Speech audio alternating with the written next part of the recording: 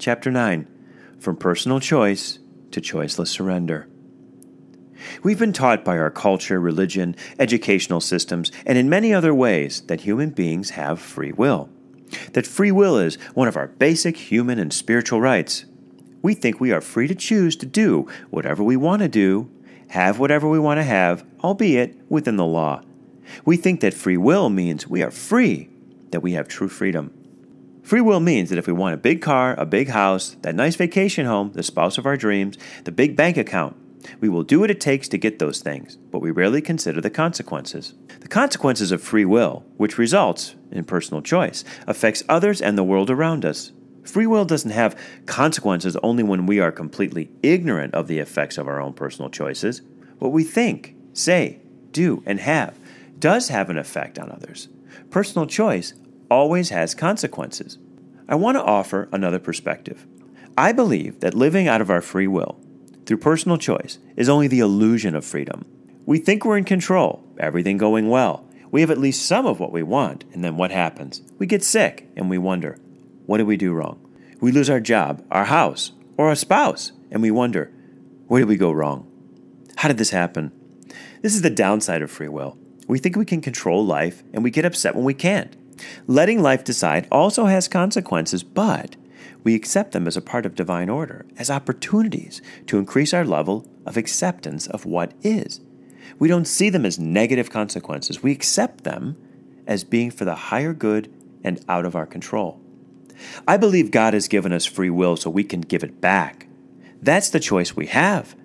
We can give back our free will and personal choice and embrace choiceless surrender, which is very freeing. We move out of our egocentric orientation and we say, I really don't know what is best for me, or for anyone else, or for the world. God, I just don't know. I really want to do what you want me to do. That's real freedom. When we release the need to control our lives, true freedom is living without judgment, without emotions as guides, without caring what others think of you, without all those emotional and energetic reactions that imbalance us. True freedom is intending the highest good, doing what God wants you to do without fear. That is freedom. If you operate from thy will, then you are free. No more burden of why did I say that or why did I do that?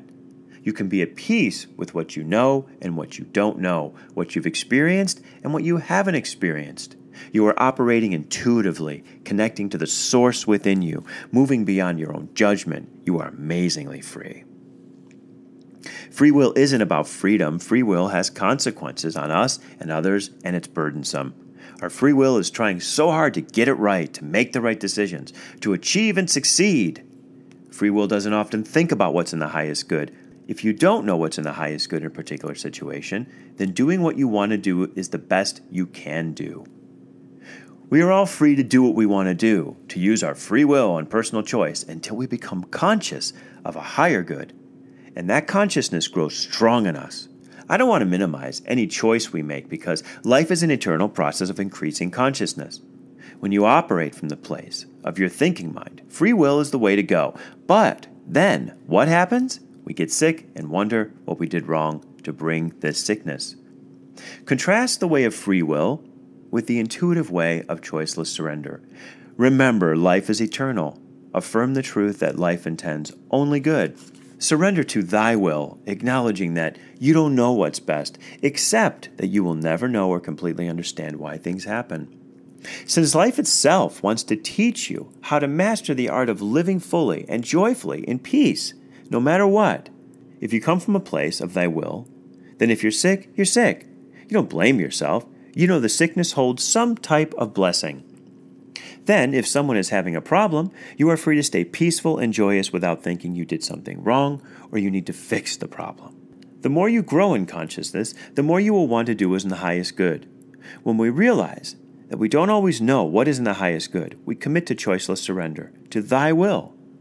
The more you commit to this way, the more you almost have to. You find that it's not a burden, not so much a responsibility, as it is an honor bestowed on you by life as directed by God. The more moments you have in choiceless surrender, the more consciousness increases naturally. Hence, with experience comes wisdom. As we grow in age, wisdom, and life experiences, we lose our reliance on personal choice and our belief in free will. We come to a space of peace with our lives, just as it is. We welcome higher consciousness. We intend thy will, and we want what is only in the highest good for the greatest number. When changes come, we embrace it. When we are in the space of relying on free will and our personal choices, we usually don't react well to change. We tend to resist it. But that resistance means that we automatically escalate the number of moments needed to reach greater consciousness. Resistance always means that we suffer more, and so do others. Life understands that it has to teach us. No matter what you did, no matter what she did, no matter what went on, you are still one with life. Life commits to us. No matter what they did to hurt you, no matter what they did to disappoint you, no matter how they abused you, you are still one with life. That, too, is choiceless surrender. There's a truth operating here. Life in all its force and order will inevitably bring all of us into a greater space of consciousness, whether or not we consciously choose it. And life will also resolve our unconsciousness. Over and over again, life offers us the experiences and situations that we need to grow in wisdom, awareness, surrender, and intuitive knowing. Time and time again, life asks us to grow more fully into our intuitive knowing and into a higher consciousness. And what is life's purpose in all this? It is to bring about the highest good for all life, human and other. Isn't that something we can be grateful for? So if the intention of life is so big and intends so much good, then our primary personal choices pale in comparison, don't they? When we really get this, we sink willingly into choiceless surrender, now and in the future. Let's think for a moment.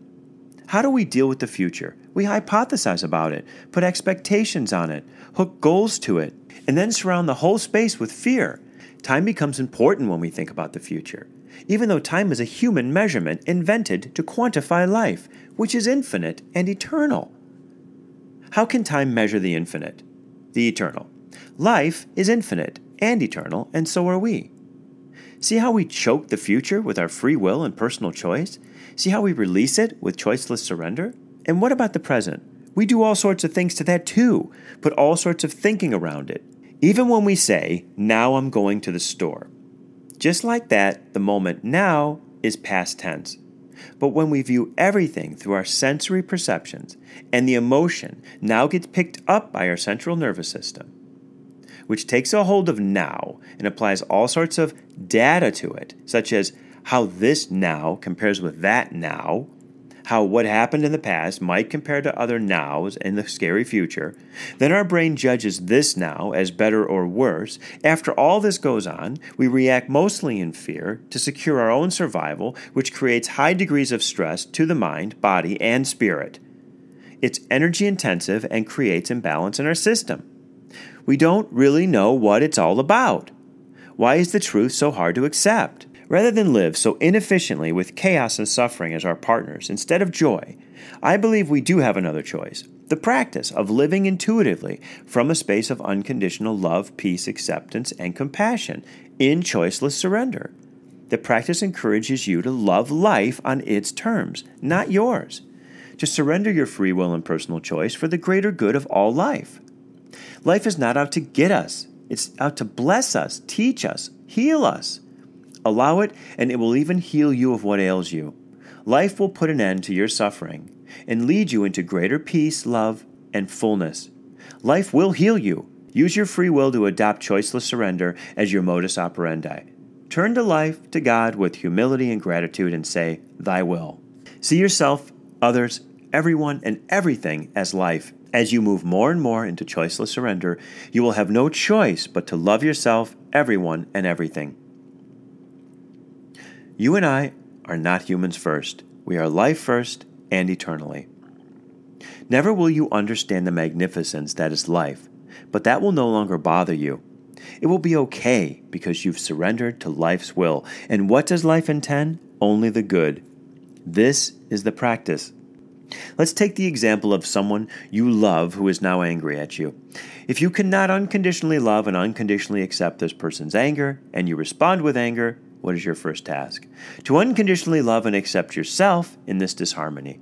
Then to remember that life only intends the good. Then to remember thy will and to choicelessly surrender to learn the lesson life is teaching you.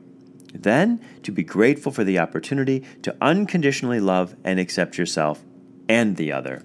As you practice over a greater and greater number of experiences and respond with choiceless surrender, responding in unconditional love will eventually become your first option.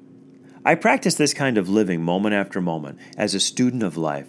This is what I've learned and what you too will learn as you put yourself in life's classroom. As a student rather than a distracted observer. We are all at various levels of consciousness, and we can all ask each other humbly to live without suffering by engaging in the practice of living and loving life from a place of unconditional love, peace, acceptance, and compassion. We can do it to help ourselves, our families, our friends, our so-called enemies, and our world. The end of unnecessary suffering can begin right now in each of our lives as we surrender personal choice and as we choose choiceless surrender and thy will. Then we can release our need for emotions to guide us and the energetic reactions they stimulate to imbalance us. We free ourselves and all others from unnecessary suffering. As you move into choiceless surrender, what will you lose? For one thing, you'll lose the drama that always seems to be around your own personal choices. You'll lose the kick of emotions and the stress of reactions. You'll lose hyperactivity. Life becomes wonderful and beautiful and even. No more egocentric personal choices that amount to getting in your own way. It won't be exactly monotonous because you'll always be in a state of gratitude, able to more fully witness the divine order of life and learn from it instead of reacting to it, trying to survive it. Practice releasing personal choice every minute of your life for the rest of eternity. Live out of the practice of saying thy will and letting life bring you exactly what you need to grow in consciousness. Allow life to dictate all outcomes and release all personal attachment. Remember, life isn't personal. It's just life. This doesn't mean that we stop working and start just waiting for something to happen. We engage in life, exercise, pay bills, participate in our communities, spend time with our family, work. We engage with all of life from a place of balance, without attachment, without caring how anything turns out, without trying to fix or control anything. If something happens that is unpleasant or hurtful, we embrace it, accept it unconditionally, learn from it, and allow it to bring us to a higher space of consciousness. We didn't cause it because we've surrendered choicelessness. So, if life brought it to us, it must be in the highest good. We are free to relax with whatever is. We are free to end suffering, our own and the suffering of others. We are no longer afraid of death because if life brings it, it must be in the highest good. Hang on to the illusion that personal choice is the way to go. I hung on to it for a long time. Discover for yourself where peace is. Is it in personal choice? Or is it in choiceless surrender? You decide. Another way of asking the question is, where is the fear and chaos? In personal choice or in choiceless surrender? Believe me, I lived for a long time in a space of believing I was making things happen or not, keeping things going, keeping a marriage going, keeping a job going, keeping friendships going, that illusion of control. The practice offers a peaceful, moment-by-moment process of practicing unconditional love, acceptance, and compassion. It opens us to a space of complete surrender, letting life decide what's going to happen, what's not going to happen, who will stay and who will go. I believe that God gave us free will so that we would give it back through choiceless surrender. Rather than saying, I want and I will, we say, thy will. We grow in the practice of loving and living life unconditionally by saying moment by moment, thy will. We let life bring us what we need. We stop making it all happen. We let go of fear and move into choiceless surrender. Therein lies true freedom.